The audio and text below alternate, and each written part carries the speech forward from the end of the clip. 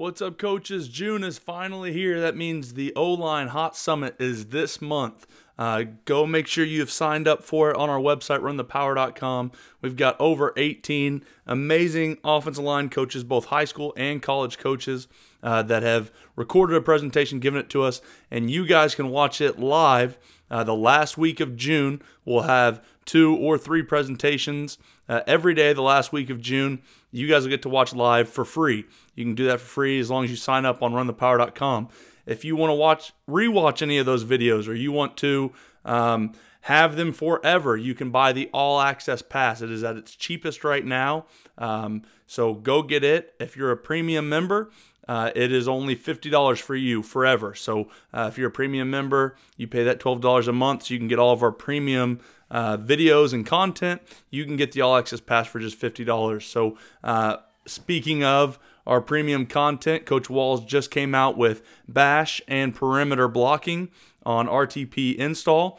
A long handoff video is coming next week, and as lazy as I've been with O-line film room, a new one will be coming out now that we are done with spring ball here in the next several weeks. So a lot of things for you guys to go check out at our website, runthepower.com. This episode of the podcast is brought to you by Team Builder. Team Builder provides strength and conditioning software to athletic programs around the country.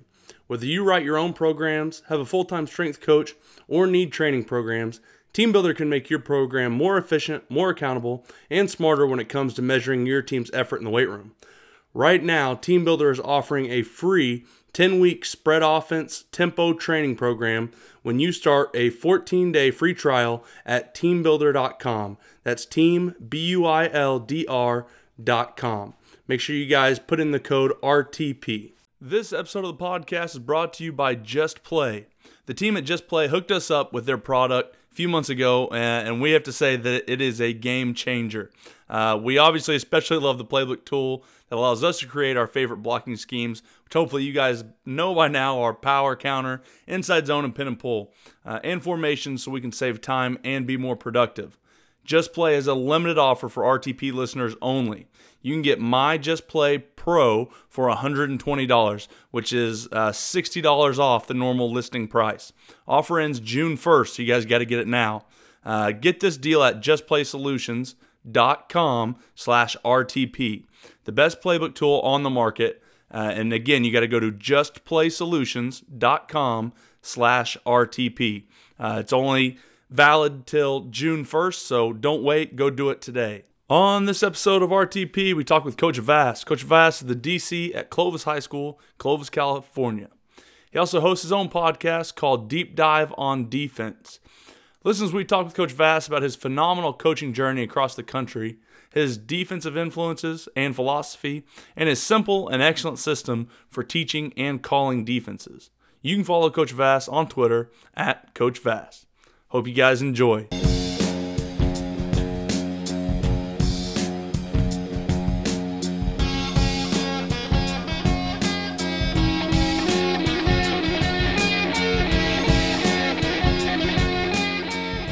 I actually went to Bishop Moore High School in Orlando, ended up getting into my dream school at the University of Miami. I was just a student. And my senior year, I really wanted to get involved with the football team. And I had a class called the Sport Industry in South Florida. And one of our stops, we stopped at a NASCAR track. We stopped at a basketball arena, did a bunch of stuff. And I think our last stop was at the University of Miami football complex. And I cornered the director of football ops. And I said, I have this crazy dream of coaching college football. And we set up an appointment to meet. And I came in, met with him. He's very polite, took notes. And he says, I'll look around and see if we have anything, and I'll get back to you in a week. Well, a week came and went, and I called him every day for 6 weeks. Showed up at his office because it was out on campus. And by the end, it was a joke. It was like, all right, I'm going to go I just want him to tell me no in person, on the phone, via email, something. And I think my dad was in town, and finally, like 2 months later, he's like, I got some for you. Just leave me the hell alone. And so I was on the video department, and I was the only person in the video department that wanted to coach. Everybody else was interested in working in film, filming movies, being cameraman for the news stations. So my boss, Stu Kramer, said, well, you just watch practice and run the tapes and just run the tapes in and just soak it all in. So I did that, and it was towards the end of my senior year. I worked for the team, and then I parlayed that into a graduate assistant job at San Jose State in 2006.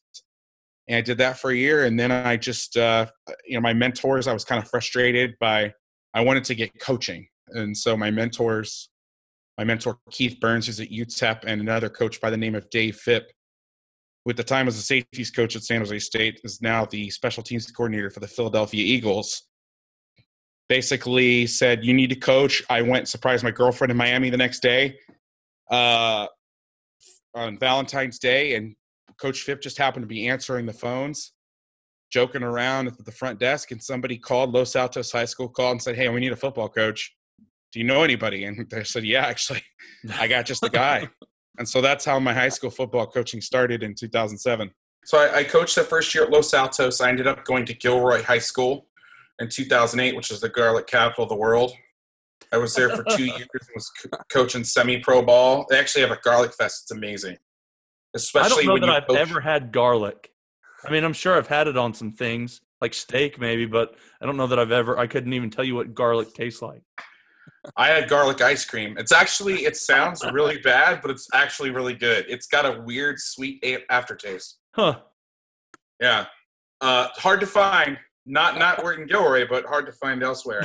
So I did that. I did that for a couple of years, and I was coaching semi-pro football in the off season, and it was probably the most challenging and best thing I ever did, because it really taught me to communicate with individuals, because I was coaching guys that were 30. My oldest guy, I think, was 38 or 39, and I'm 23 at the time. Wow. And I had to convince them that I was the greatest coach they'd ever had, and they've been playing longer than I've been alive. They're looking at me going, who the hell are you? And so I did that for 2 years. I coached there was a team called the Barnstormers, and we coached there for 3 years. And then in between in the off season. So the season started in February, and it ended in July, right when high school would start. So I was basically coaching year round for 3 years. Oh, that's perfect. Love it. Yeah. I burned out though pretty quickly. And that was kind of the downside of it was, by the third year in a row of coaching 11 months out of the year. No, it was almost 1 year. I played our last regular season of the game for high school on Friday night, and then Saturday we had our first practice for the Barnstormers. 0 days off. It was crazy. And so I coached at a junior college at Hartnell, which is in Salinas. I'd always wanted to learn the TCU defense, and so I befriended a GA there at the time named Brandon Lechtenberg. He ended up getting a defensive coordinator job at Millsaps College in Jackson, Mississippi. He offered me a job. So I packed up my car, drove out there, and I learned a lot of football. I learned more football in that time period than I had in like the previous 5 years. But it just wasn't for me. I didn't like the lifestyle. It just wasn't for me. It's the best I can say. And so I ended up driving home to Orlando. I went and stayed with my mom for a couple months, and I thought, what am I going to do now? And I would joke around with a buddy of mine, even when I was in college, saying, hey, if you ever have an opening, let me know. Because at the St. Francis School in Mountain View, it's about 5 minutes from Google, they had amazing facilities, and I was just to give them a hard time, like, yo, when are you going to hire me? When are you going to hire me? It's like, you're coaching Division III football. What are you talking about? And it was kind of a running joke. But then he actually was like, hey, I have an opening, and you're not working right now, so let's do this. So I interviewed via Skype. I think I was wearing a shirt and tie with like sweatpants. Got the job. Yeah, got the job. Drove back out here. I've driven across the country 3 times at this point. Jeez. And coached a year at St. Francis, and the head coach left. I got a job the job came open. I applied for it, and me and my best friend, we didn't get it.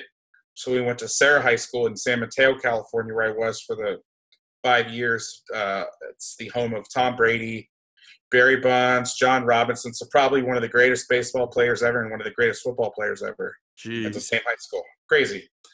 And Lynn Swan. When Lynn Swan's the third most famous athlete at a school, that's pretty crazy. Yeah, that's saying a Um, lot about the athletes that come out of there. yeah, yeah. And so David Bakhtiari, who's you guys are O-line guys. David Bakhtiari is probably the best left tackle in football right now. Yeah. Oh, yeah. He went to Sarah. Great guy. Denver Johnson Yeah. coached him at Colorado, Harp. Yeah, that's right. Just what you said. Sarah Yep. High School, baby. Sarah High School, the Padres. So I was there for 5 years. We had an incredible run. We hung more banners in those 5 years, I think, than the rest of the existence of the school combined. I might be a little off on that, but I think we hung like 10 banners in 5 years. It was ridiculous. It was a great run. My best friend got the job at John Bosco High School in L.A., Bellflower. They probably get mad at me for saying L.A. And I decided it was time for a change. I love Sarah. I love the area. I mean, it's 75 and sunny every day in San Mateo, 10 months out of the year.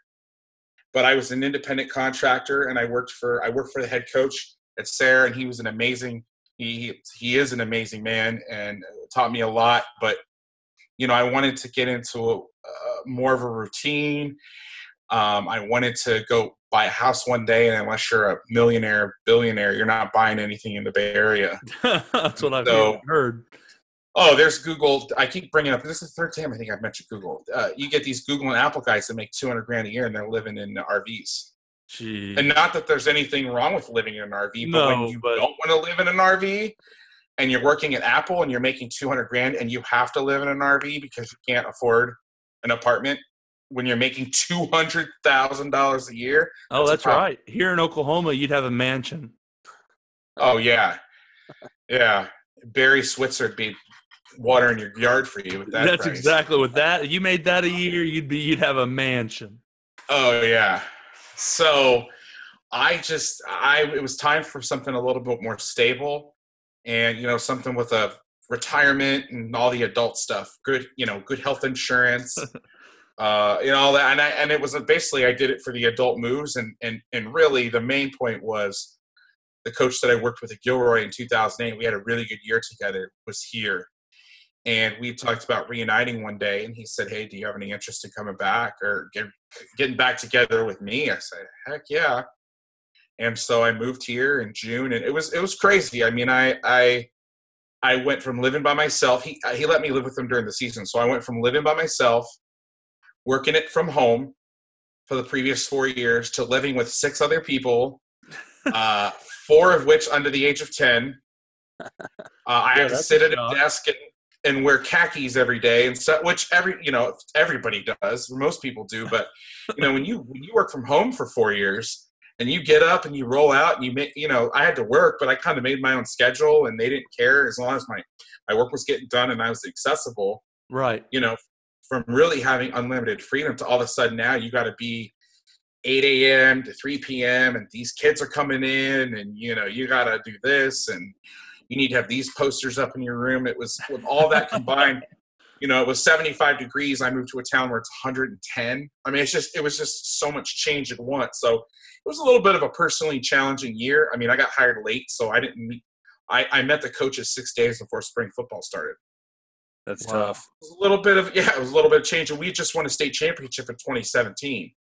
And so, we had some success, and, and then I uprooted my entire life, and it was on my own decision, and I don't regret it one bit. It was a lot of change. And so this year it's a little difficult, but, I'm settled in, everything's ready to roll for 2019, and hopefully we'll get after it.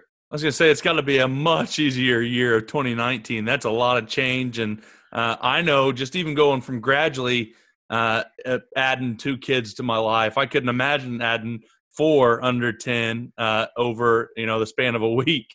That would be that'd be a big change. It was a big change, and the family was great. And I don't want to give off the vibe that like anything was bad. It was all great No, people. not at all. Yeah. Great people in the Bay Area. It was just, for me personally, you move around the country by yourself, literally drove across the country 3 times and kind of did your own thing. And now you've got to be at a place, but I like the stability. I like The 1099 life, the independent contractor life is exciting.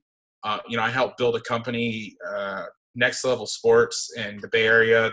When I came on board, they had 700 kids at one location. I think and I say we because I still do some side stuff for them. I think there are over 10,000 kids now. They've got 35 or 40 different programs all over the state. They've got De La Salle High School, Bishop Gorman. I mean, huge. They ran a program at Cal, like the Super Bowl, quote unquote, the Step Up Bowl or whatever we called it, was at Cal Memorial Stadium.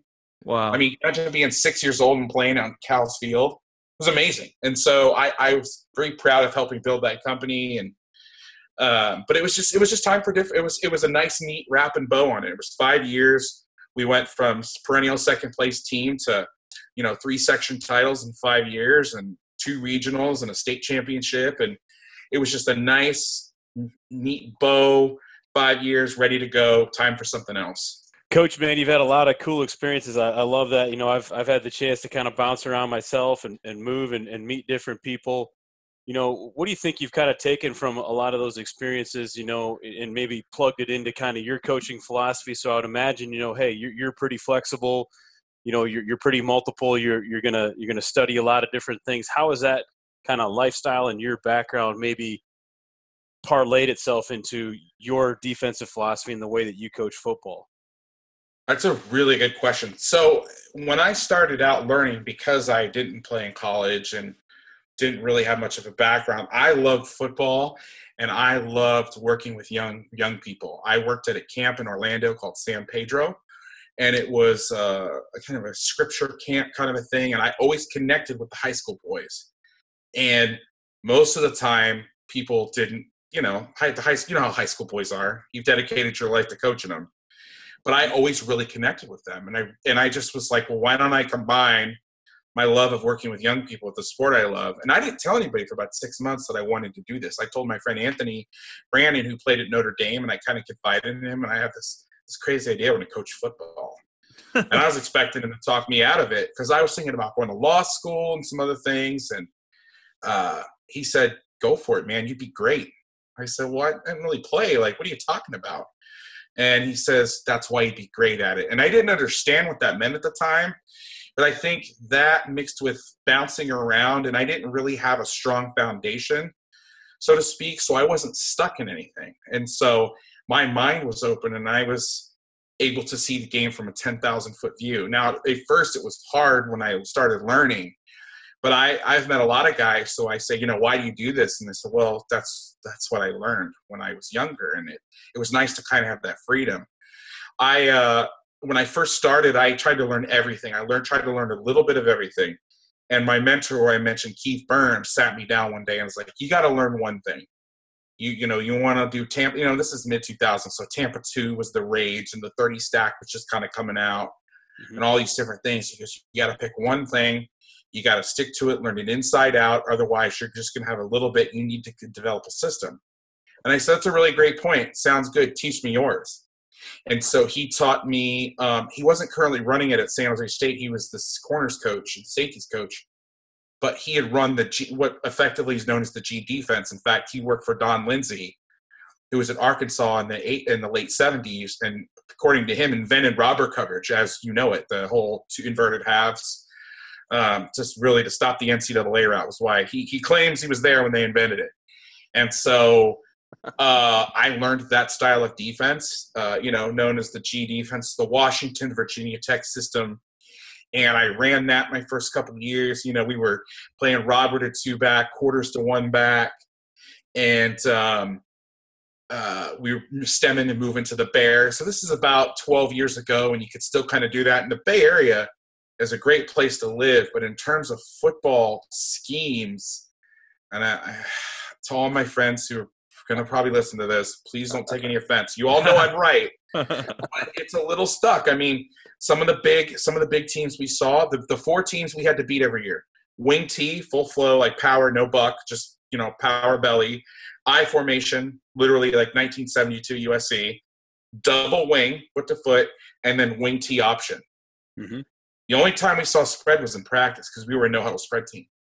And so that defense was great to us. And then I kept, as along the way, you know, going back to when I was at Gilroy, I kept running into things. And I said, I want to be able to do this. I want to be able to do this.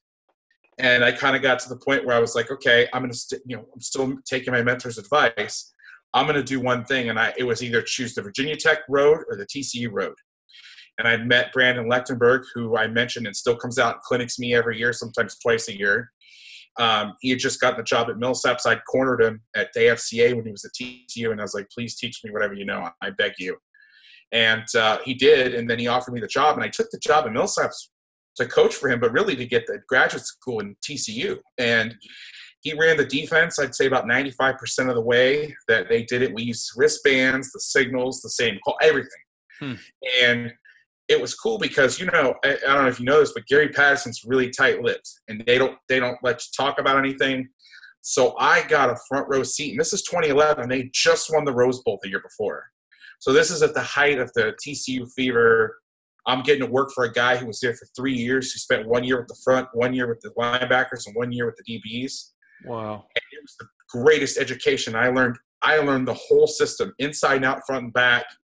I saw teaching tapes, handwritten notes. I mean, I had access to things that at that time people were dying for.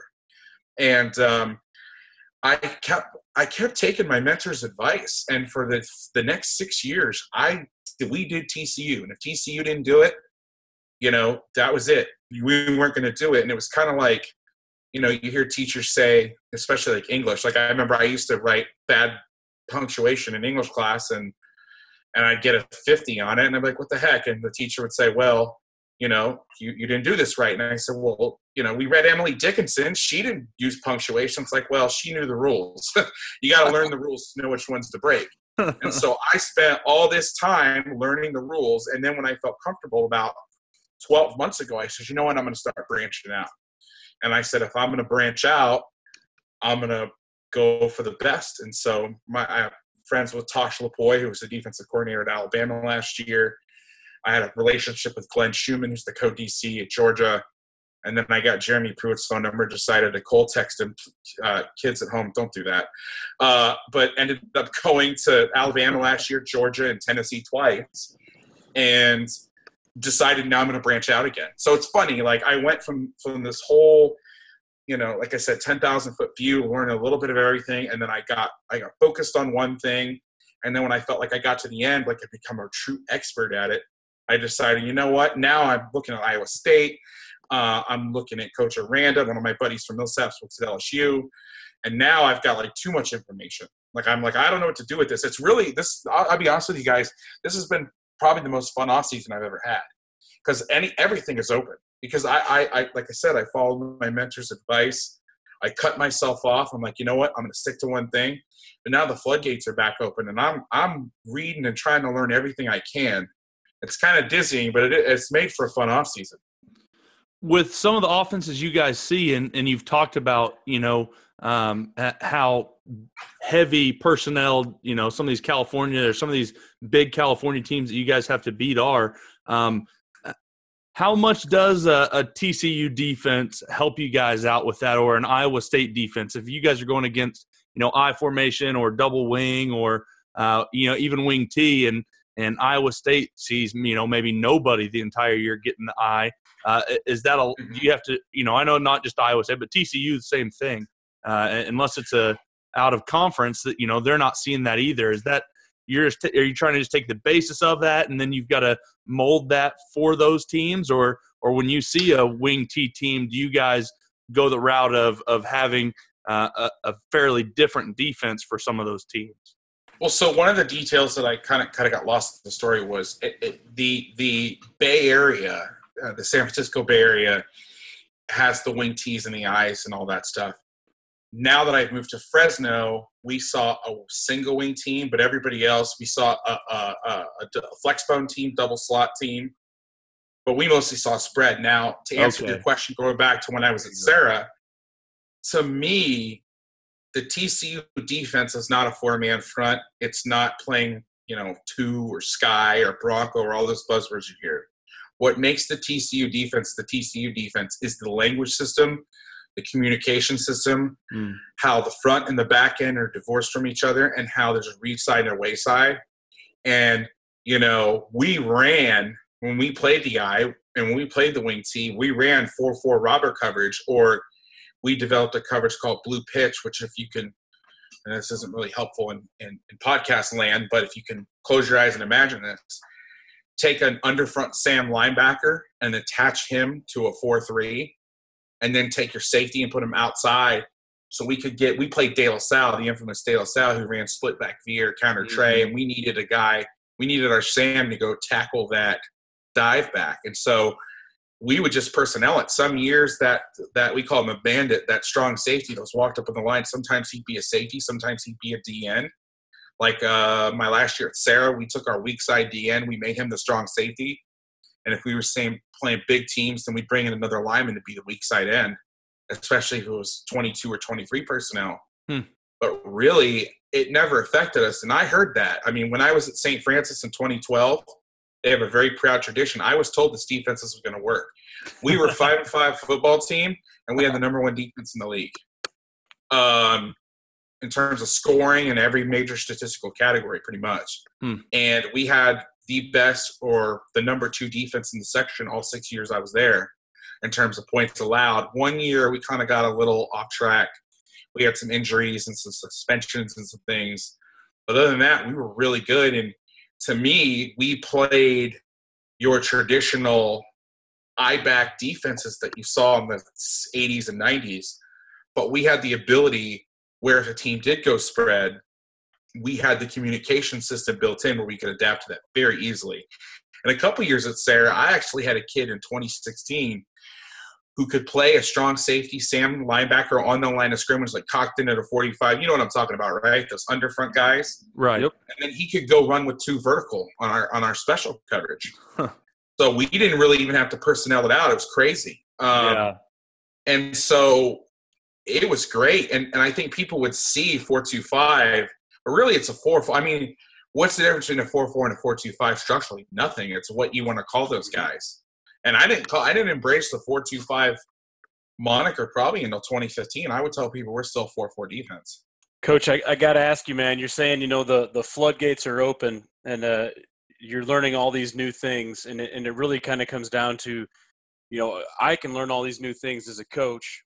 So my capacity is not going to kind of where it ends. But again, now the limiting factor is going to be, how can I teach it? And I know you're coming up with innovative and cool ways for you to be able to do many, many different things because you're able to kind of toss it into, you know, learning buckets, or whether, you know, like TCU where they divide the field and you only have to teach guys certain techniques.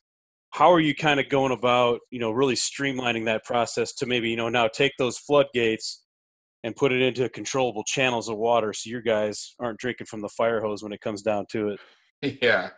Well, so in 2019, what I'm about to say is very unpopular, which I'm fine with because 10 years ago, the defense that I ran would never work. It was too light, whatever. I don't really care. But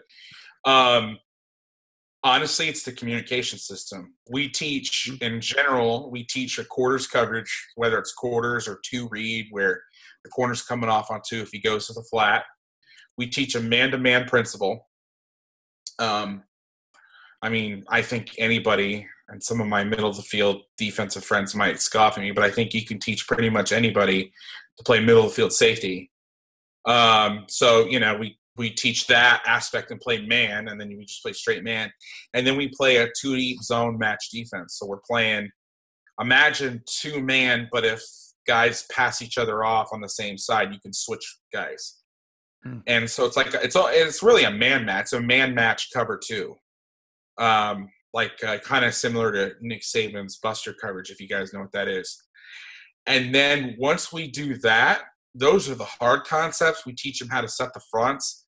The language is, and this is what I was saying, the part about being unpopular in 2019, the words help us. Now, we have ways to code word things if a team's going fast, but I've actually seen teams starting to slow down a little bit. Tempo, and this is just me, like, I'm not saying that they're huddling and whatnot, but I remember when Baylor ruled the roost in 2014, teams was like, we got to go fast, we got to go fast, we got to go fast. And I noticed that guys took their foot off the gas just a little bit. Now, I don't know if that's it's definitely slowed down. Okay, because when Chip Kelly when Baylor and Chip Kelly were rolling at the same time or about the same time, and everything was tempo. Don't forget Houston. Oh yeah, can't never forget. But I see things that slow down a little bit. So we have ways to code word things, and if we need to get into tempo checks, but we studied the Iowa State stuff through the lens of TCU. I watched their film. And I was able to convert us to Iowa State with 2 words. And I taught it to the kids in about a minute. So we installed the Iowa State defense in a minute. And everybody goes, no, you didn't. You're full of crap. Like I said. So what we did was we put and I'll tell you, and I know it's hard to do on a podcast. I'll do my best to kind of describe this. So coaches, if you want to learn how to do it, take out your pen and papers. So I got the pause button. So basically what we did was we got in a 3-2 dime package, and we gave our defense 1 word. And that word told the dime, the weak side overhang, that you're going to go stand in the middle of the field over the ball. Okay? That same word told the linebackers that even though we were in a 3-down defense, they were going to go play their 4-down rules. So the Mike would stay in the box, the Will would get out of the box. Okay? So there's your 3-1 look. We had a word to tell the front how to line up in the 4 eyes or the 3s. We already did that. We didn't need to add anything there. So, and then what we did was we had a call. It was called X call. And the X call in our base defense was if we wanted to leave the read side or the strong side of the passing strength linebacker on the vertical of 3 alone, we could do that. Now, obviously, in a 4-down world, that's not something you want to do a lot. But we played a team about 6 or 7 years ago that when they got into trips, they never sent 3 vertical ever. And so what we did is we told on passing downs, hey, listen, we're going to man up because there's no run-pass conflict because it's 3rd and 7. We're going to make a call that tells the read side linebacker, hey, if 3 does go vertical, you can run with them. You can even back up a step if you want. And you've got 3 vertical, and what that allowed us to do is we could play quarters to the trips without having to steal the backside safety to poach number 3. Mm-hmm. Now we can play quarters over 1 and 2 because they ran a lot of flood concepts. Now, quarters is great versus flood, I think. Some people might disagree.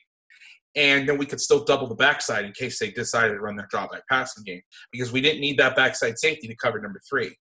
Now, why I'm telling you this is because we made an X call in dime, and all the X call said was, okay, for the call that it meant in the 4-down world where the backer had number 3 vertical, now it's telling us that the guy standing in the middle of the field, that 3rd safety has 3 vertical. Well, if it's 2 by 2, 3's in the backfield, I'm staring at the back, and I can help out wherever I want. If it's 3 by 1, I line up over the ball, and I play 3 vertical just like I would in a quarters concept. And that's it. We just went to Iowa State. And I told our coaches, I said, watch this. And they're like, yeah, you're full of it. And they were stunned because, I was a new staff. They were stunned. That 1 word to tell them where to line up and the 1 word to tell them to take 3 vertical, we could play. And we could play whatever we caught. So basically what we did is we conceptualized in trips, how do we defend? How do we want to defend 1 and 2? What routes do they run with the number 1 and number 2 receiver? Do we want to play halves? Do we want to play quarters? Do we want to play palms? Okay, and then we would play kind of a solo concept on number 3 where the short backer would wall him inside, the deep middle safety. If you watch Iowa State film, it's usually number 12. He's got number 3. And then we could tag the backside of trips, and we could double the X. We could have that safety come down and play in the sky alignment and get down to 4 by 4. We could have him play over the top like 2-man. We could have him go like swipe underneath and the corner play, whatever we wanted to do. But that's how we game plan trips. So instead of saying, how do we want to game plan the 3 receiver and how do we want to game plan the 1 receiver, we had 3 things to look at now. And we could get really specific. And the other thing that I found in my journey off-season, because last year I kind of started dabbling in looking at different things, is I had an epiphany. I was watching a Georgia presentation, and I had an epiphany. And I thought, you know what? How much time when we play running quarterbacks do we spend trying to keep them in the pocket?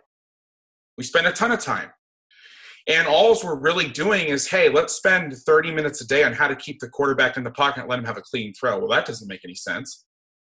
So I said, what if we, and I also owe this to some of the Alabama guys, what if we got in a 3 down and twisted and forced the quarterback outside? When we were in 4 down, we were trying to come up the field and cage him, and we were either doing one of two things. He was either running past us after we got up the field, or we were keeping him and giving a nice, beautiful, clean pocket. I said, what if we get in a 3 down and we just pinch everybody inside and we force him, the quarterback, out to where we want him to go and have the linebackers waiting for us? If he's going to break the pocket anyway, why not just do it? So what we started doing was we had a drop 8 coverage, but we were just basically giving up the edge. So it was like a blitz, like he had to get off his launch point. And we basically played peekaboo. We said, go ahead. We tricked the quarterbacks into thinking, I have the edge. I'm going to escape that way. And then a quarterback would show up. Or, I'm sorry, a linebacker would show up. And so we got the best of both worlds. And so I'm like, why don't we just do this? And that was our third. We ran a lot of that stuff on 3rd down, and it was very, very good to us. But that's just the power of language. And the one thing that the TCU system taught me was it taught me how to unlock my brain. To say, how do we defend this side and this side with these guys and these guys? And it just kind of freed my mind up to think in pieces instead of thinking, okay, I have a list of defensive calls that we have in. I'm going to pick from one of them to see what's the best that we have available to us to defend what we're going to see. Now I can say, what do we want to do? Because we have a word for a lot of things. So we start from scratch every week, and then we build our game plan, and we use the language system to build that game plan. And very few times during a year do we have to introduce a new word. Coach, I couldn't agree with you any more about language. And I think me and Walls have talked about that a bunch, about how important we think that is on the offensive side. So I can only assume it's just important on the defensive side because, like you said, you can go study on offensively, old Georgia Tech, film, and then you didn't really like it, you can go, watch Air Raid and watch it. And it's not hard to know how to install both those. The hard part, to me anyways, is how do I get my kids to know all of these different things? Maybe those are a little too polar opposite, but how do I merge all these different schemes and different run schemes and pass schemes and concepts all together to where my kids can grasp it? And how do I make it as easy as possible for them? And for us, it always came down to, the common language that we had and little tags off of plays. That way it kept it really easy for those guys. They might not have even really kind of understood the difference in counter and power for us, but we would tag power with G and it became counter. They didn't need to know the difference necessarily other than now the guard's kicking and the H is swabbing. And so I can only assume, like you've said, if you can – like you've created that for your defense, now you can do a bunch of different things. They don't need to know that this defense with these 2 tags, is the same as Iowa State. That's that, but they just know those tags. That's where they line up, and that's how they run it. And now you've given an offense something completely different. And I think with defense, it's obviously easier to do that stuff. And at the end of the day, I'd rather, and I know this, again, people might be listening going, I'm going to turn this off because this guy doesn't know what he's talking about, but I'd rather be 70% efficient at 10 things than 100% efficient at 1 or 2 things, because at the end of the day, you get somebody who knows what they're doing, they can use your rules against you. And sure. I've always tried to turn the game into a game of rock, paper, scissors. You don't know what I'm going to do. And at the end of the day, if you strip everything away, it's quarter. I mean, you can look at quarters and palms. It's the one principle because it's basically a little different if 2 goes out, but it's the same thing if they both go vertical. So you have a quarters, palms kind of concept. You have a 2D man matching principle, and you have man. And you teach your guy how to play in the middle of the field. And then there's little variations there. So we have a coverage TCU calls Bronco where the safety has 2 vertical and out. Okay, well, that's one rule. Okay, he knows how to play vertical in quarters coverage. He knows how to play them out. And I left one out, which is the inverted halves robber coverage. Well, now in this coverage, he's doing both. I've got him vertical and I got him out. And so you just piece everything together and nobody I mean, one of the downsides of the defense is nobody knows what the other one's doing, which to me is fine. Like, it does get a little hairy when you cross-train guys, but I mean, I'd rather have multiple flexibility and have an insane. I mean, I haven't done a study in this in a while, but one year we had like 115 different coverage calls, unique coverage calls. And it might be like we're playing press quarters. It might be we're playing catch quarters. We're playing bail quarters. We're playing quarters where we're off at 10 yards. So, I mean, it's not fair to say it's 4 different coverages, but, you know, when you got a 16-year-old kid who's standing out there and he's trying to decipher all this stuff, that's right. You try to confuse him, you know? And so, I mean, now you got to fool the coordinator more because they'll just, you know, freeze you and then look to the sideline. But, you know, I've always been like that is if you don't know what I'm going to do, I have an advantage. If you're reacting to me, I have an advantage. And it hasn't always worked out, but it's worked out quite a bit. And I don't know how to coach defense any other way. I don't know if I could. Coach, when you're talking all this multiplicity and looks, and I love it, how does that kind of then play into your pressure package? Are you a huge pressure guy per se, or would you say, you know what, I feel like I can beat a lot of people just with, you know, our base system and the ways that we play, like you'd said, our 10 different things? Or you're like, you know what, I'm gonna dial some of these things up. So talk a little bit about maybe your philosophy with pressure. Do you like to run blitz? Do you like to, you know, blitz on rundowns? How do you kind of go about game planning that as well? So I bring pressure sometimes too much. In fact, the year in 2017, we won the state championship. We held the number 1 offense in the country to 14 points. One of them was on a Hail Mary. I think we gave up 8 points a game in the league. I mean, it was a freakish defense. It was crazy. Wow. And we played a game at the beginning of the year, and we were the first game of the year. And I don't say we didn't have a shot. We were playing in a town where it was 109 degrees. And like I said, San Mateo, 75 and sunny. And we were done in the first quarter. There's no amount of conditioning. I mean, you can't simulate that. The air in our bus broke down 15 minutes into a 3-hour drive. Oh, no. But we were bringing field pressure and playing 2 deep zone and kind of trapping the corners. And they were pulling it and throwing bubbles. And we were getting gashed. And I said, all right, we're going to hit the reset button. So we're going to set the front to the field. We're going to play man-free. We're going to sit the ends at the risk of even getting kind of gashed because they were in the pistols. So they kind of wasn't quite veer. They were running inside zone and stretch, but they could hit it downhill fast. Right. I was like, let's just go play fast. And we started teeing off on these guys. Now it was too little too late. But I'm sitting there going, and then the same thing happened the next or 2 weeks later. Same thing. We're blitzing, they're gashing us. And I said, all right, we're going to play our base check. And we started getting after him. And we changed the tide of the game. And I'm like, you know, this is actually hurting us. Because my whole thing was people say, oh, you got to blitz to get yourself out of trouble. I'm like, well, if blitzing works when you're at a disadvantage, wouldn't it work better if you were at an advantage? You know what I'm saying? Yeah. But I've had to stop myself sometimes because I love to blitz. My friend Brian Vaughn, shout out to him, who's taught me, you guys want to learn how to blitz. If you're like, hey, I want to up my blitz game, you guys got to check out Blitzology. I'm sure a lot of you have heard of it. He is one of the most gifted football writers I've ever talked to. And we've actually become friends over the year. Actually really good friends. When we became friends, he was in New Mexico. Now he coaches in Florida about an hour from my mom's house where I still go home and visit.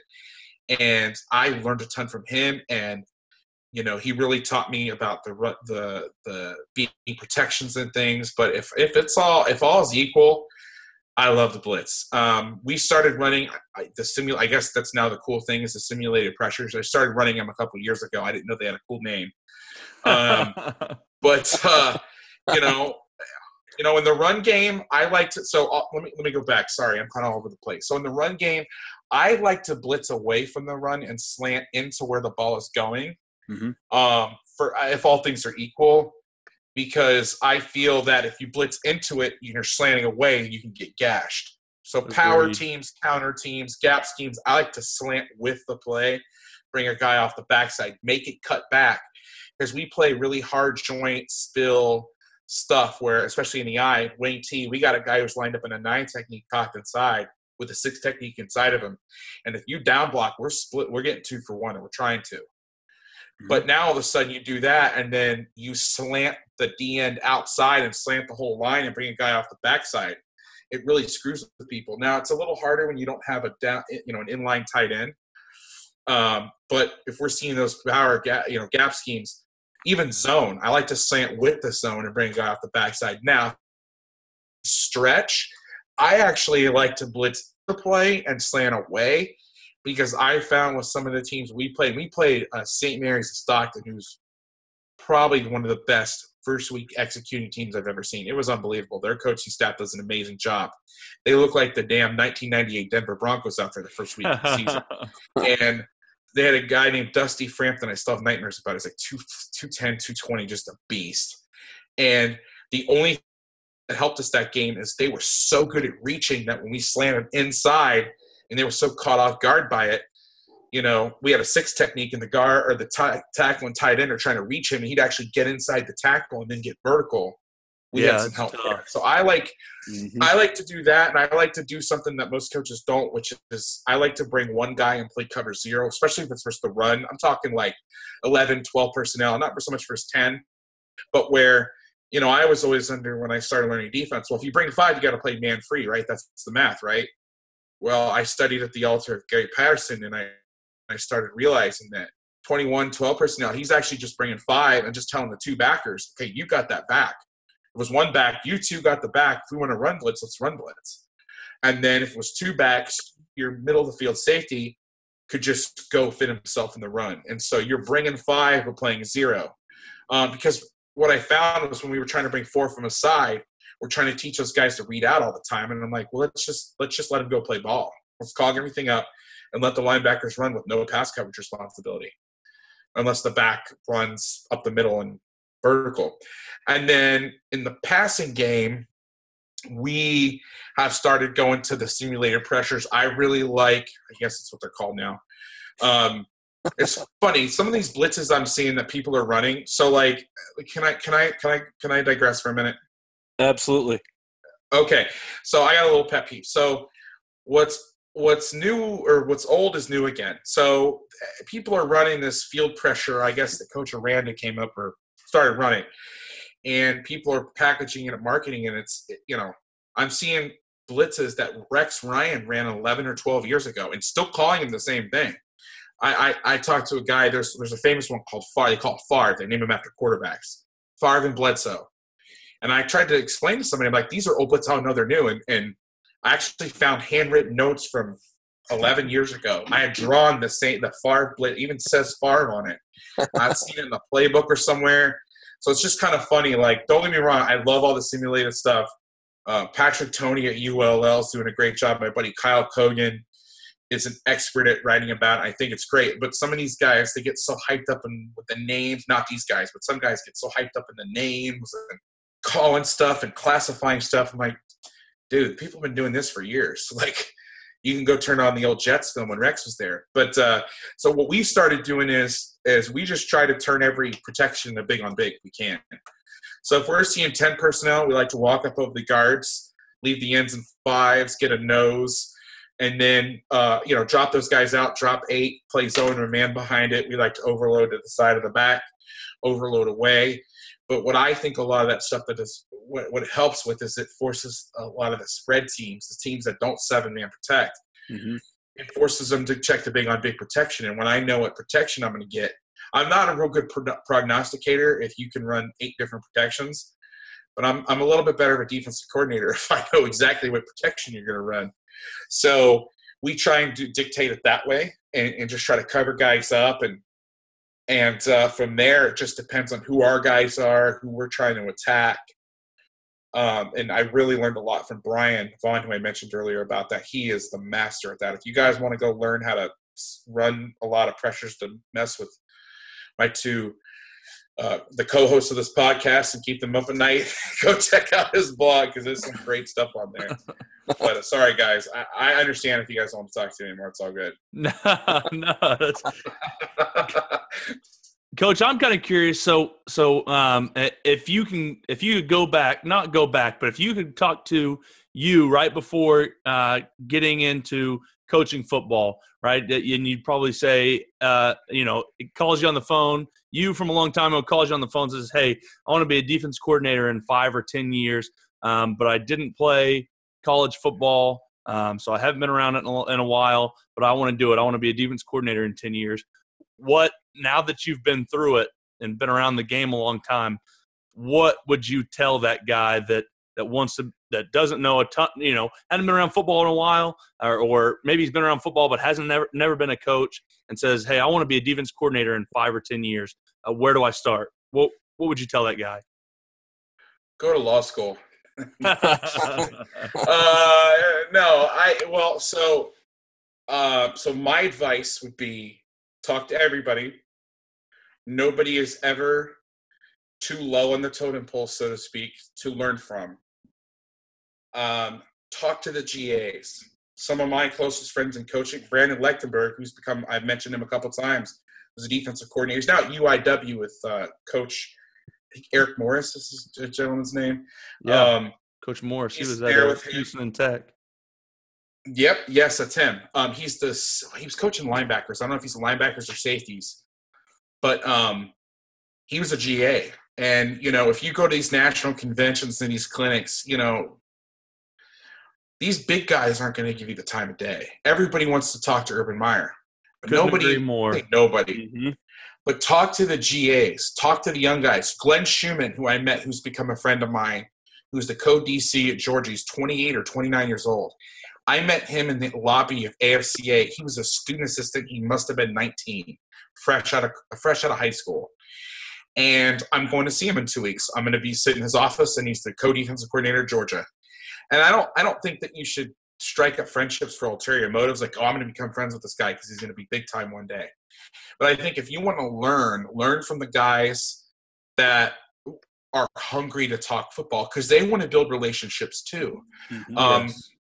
I won't rename nameless just in case they don't want me to put them out there. I had a graduate assistant. It's a good thing. It's not bad at all. I had a graduate assistant at a Division I school today offer to give me a tutorial on Visio. It was something I've always wanted to get better at, working on Visio. Those guys are hungry. They want to build connections. They want to build relationships. They'll give you the time of day. And Derek Ansley, here's another great example. I went to AFCA. I was like, I want to learn Nick Saban. I'm going to find the GA from Alabama. That's actually how I struck up a friendship with Glenn.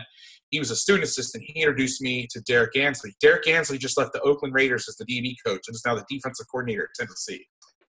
Well, I can tell you right now that if 10 years ago I wanted to become friends with the defensive coordinator at Tennessee at 24 years old, he wasn't going to talk to me. Yeah.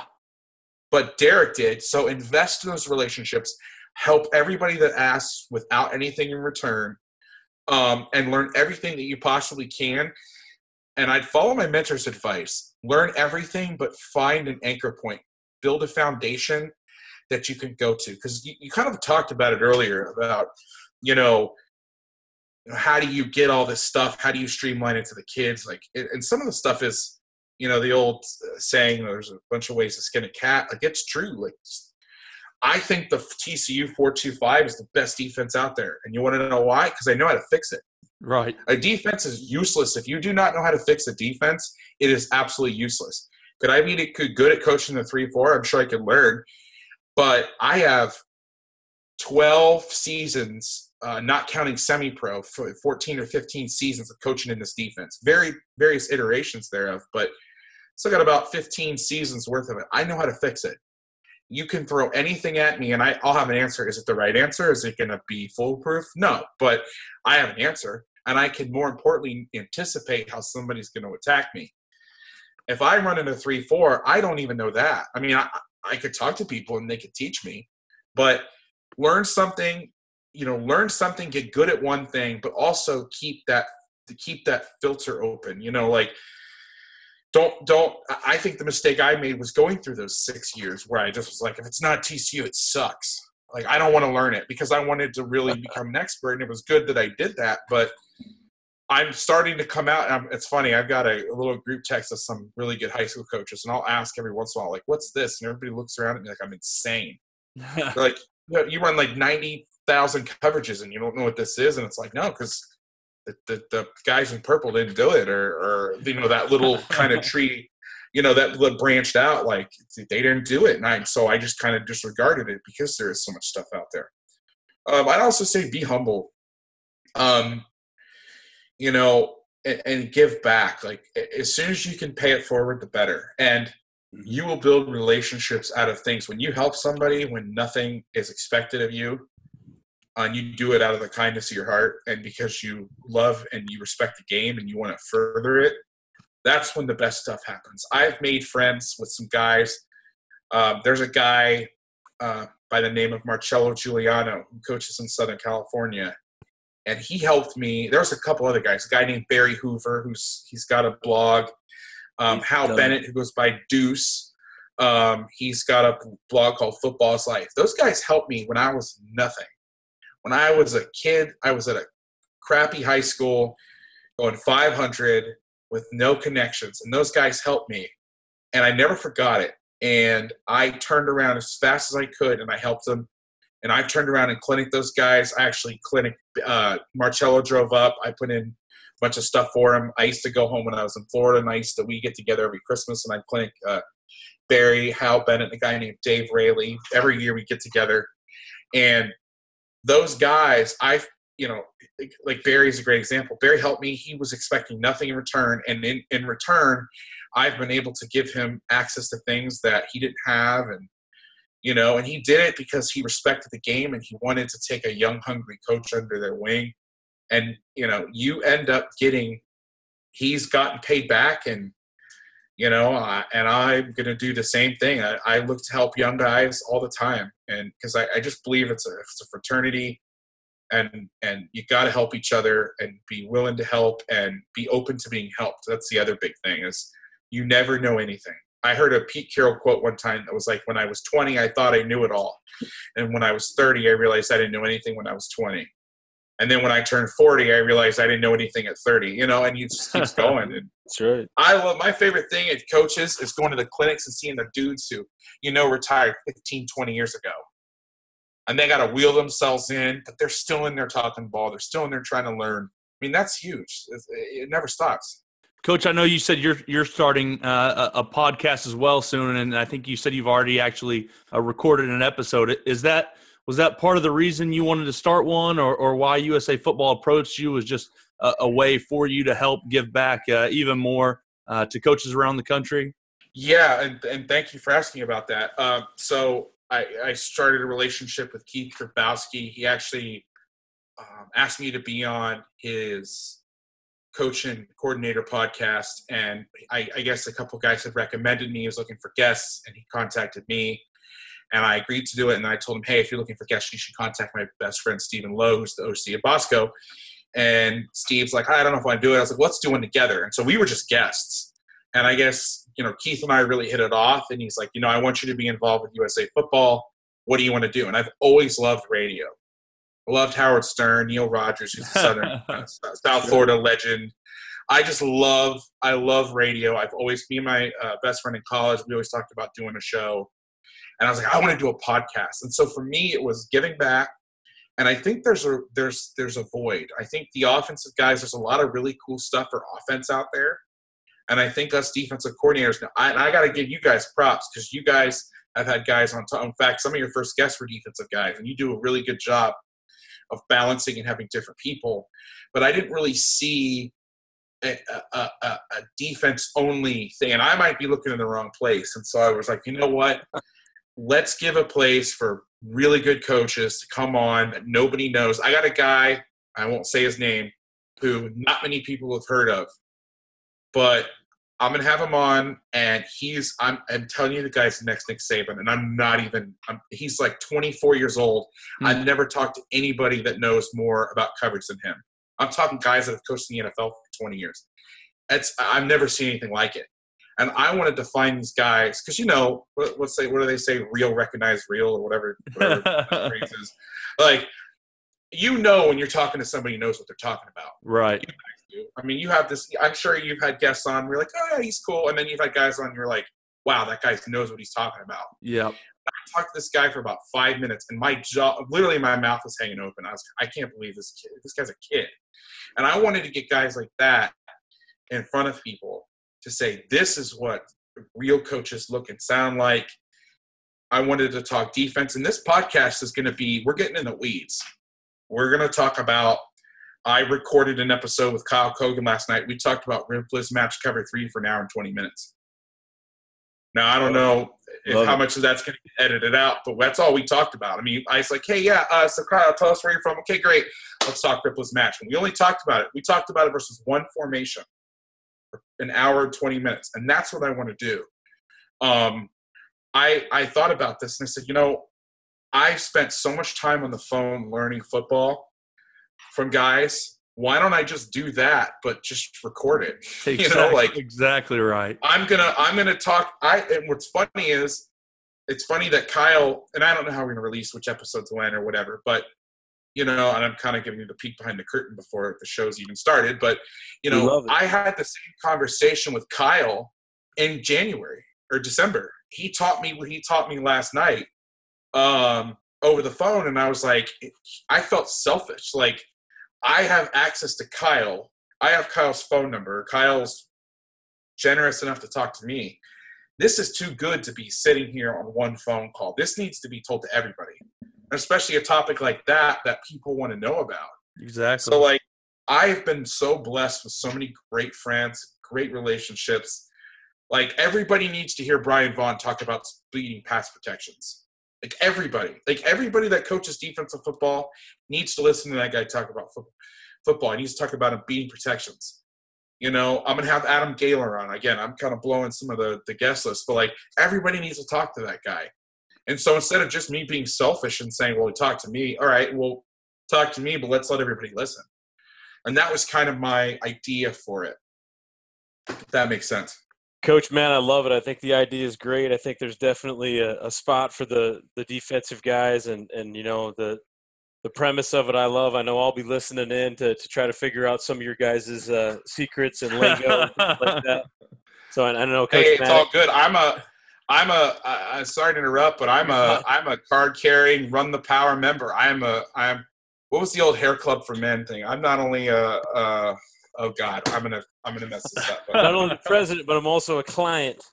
Yes, that's it. Yes, that doesn't really fit here, but just go with it. Yeah, I you guys can vouch for this, and I tell you what, I am not ashamed of this. I politicked for a long time to get on this podcast. It's the best thing I've ever done. It's the pinnacle of my life. Yeah. I was on the power. Well, we've had some of those guys too. Coach Gaylor, he's been on the play. He was one of our first ones, and I played for him in high school. And you're exactly right. And I don't want to say too many nice things about him now. He's at the rival high school that we play against, but that's right. But awesome guy, and man, knows his football. There's no doubt about that. So. It's going to be really exciting. And as we kind of said, I think before we even started recording, was just the more podcasts we can get out there, the more that, coaches can learn. It's just awesome because it just helps coaches all around. And to us, we don't always dive heavy into the X's and O's. Sometimes we do, just depending on, we obviously did a little more with this because you as our guest dove really far into it and we loved it. And so, but it's cool because we selfishly get, 4 clinics every week, and we don't have to leave the comfort of our house. And then we get to record it, and so we get to put out some clinics to coaches, 2 a week, and they get to do it for free from their house. And so if technology is going to let us do that, we're all about it. And so we were excited when we heard that you were going to start one up as well. And so we hope nothing but less than it blowing up. So hopefully it does, and we're excited, like Coach Walls said, to poach some of the defensive ideas. No, that's great, and I tell you what, we're gonna start kind of laying the groundwork. We're gonna have defensive guys on, but down the road, I want to have offensive guys on, talking specifically about how they attack defenses. I'm going to have a couple friends that I have sports psychologists, how you can apply the stuff in the textbooks to specifically how to apply it to your defense. There's a gentleman named Grant Parr who I worked with at Sarah, who became my linebackers coach. He ended up coaching for a year or two and then decided he was going to do the sports psychology thing full time. I'd love for him to come on and talk about stuff like the black shirts and some of those things, why it's important. And why I'm mentioning this is because I'd love to have you guys on once we get going with the defense a little bit. I'd love to have you guys on for an episode and be like, all right, versus this front, I like this or whatever. Because what ends up happening is, and what I've thought is, the other side doesn't talk to each other. So I can go sit in an offensive clinic, but I'm listening to how the offense would install the offense from an offensive perspective. Same with defense. But there's not really a lot of resources out there where it's like, okay, I'm a defensive coach. I'm coming on to an offensive quote-unquote podcast, and I'm going to tell you what we do to stop you. Right. Specifically only geared towards that. So there's no eavesdropping. Like, all right, you know what? You're going to come eavesdrop. Let me just talk to you. So I think that is a conversation that's not happening. I'd be willing to say, I mean, how many guys – you're different because you have all different types of people on, but some of these podcasts that are offense only, you know, how many times have they talked to a really good defensive coordinator that can tell you how they attack you, or how you're always listening to them talk to other defensive coaches and you're discerning what they do, or you're always learning it secondhand. I want to open up the conversation like, all right, really good offensive coaches, what are you going to do to me? How are you going to study me? It's that sort of thing. So, but I'm not talking pursuit. I'm going to tell you up front, I'm not talking pursuit drills. These are all very important things. I'm not talking about pursuit drills. I'm not talking about tackling drills. There's plenty of other resources out there. I want to talk complex. The title is going to be deep dive on defense. So we're going to get into the weeds. We're going to use all these funny buzzwords like robot the dig and stuff that nobody knows what the hell we're talking about. And we're going to make sense of it. It's going to be great. Well, we're looking forward to it, Coach, and it's going to be a good one. Like I said, it'll help the football community for sure. Kind of coming up on an hour now, but the last thing I always like to ask guys, especially defensive guys, when you're watching another team's offensive line, what's some things they'd be doing that would make you think highly of their offensive line coach? That's a really good question. And before I answer that, I want to thank you guys for what you're doing for the community. This is an awesome, awesome deal. I love listening. I love your service. I'm not only the president, I'm a member, whatever the hell that phrase is. But thank you. Thank you for having me on. To answer your question, I would say, is everybody stepping at the same time? Are they stepping in conjunction? If they're a zone team, how are they targeting? Little things like, is their stance giving away what they're doing? I mean, just fundamental stuff like that. Once the play starts or really gets going, guys that finish blocks, in the run game, you know, angles, how do you handle slanting? I think that really tells a lot. It's really easy to target a sled. It's really easy. What do you do when the human beings start moving? Agreed. You know, if we're let's say we're seeing a power team and I line up I'm in a 4-eye and you're running power and I slant to the A gap for whatever reason. You know, how is that tackle going to, you know, he's the primary guy on the block. He sees you slant side. How quickly, how seamlessly is he going to go up to the next level? Things like that. In the pass game, staying square, picking up twists, things like that. Guys aren't turning their shoulders. And again, the big one is you'd be surprised how many guys, because, you know, when you're in season, you're watching other people's defense most of the time and your own guys. It's amazing how many times, you know, you see offenses and when you really focus on the offense, how their stance can give things away, you know? And so it's the little things and how tough they are. Most importantly, how are they tough? You know, are the guys coming off and are they mean? Like I think, you know, as you know, players take on their coaches, you know, attitude, mentality. Do they communicate? Are they talking? And most importantly, are they tough? Are they finishing blocks? Are they getting, you know, a personal foul every once in a while, a little rough house? Better believe it. I'm not against it. You know, I'm not it's one of those things that, like, I'm supposed to yell at you, but good job. A little wink on the side. Yeah. Don't ever do that as I'm shaking my head and grinning like that Jack Nicholson meme. You know what I'm talking about, right? Yes. I've done that.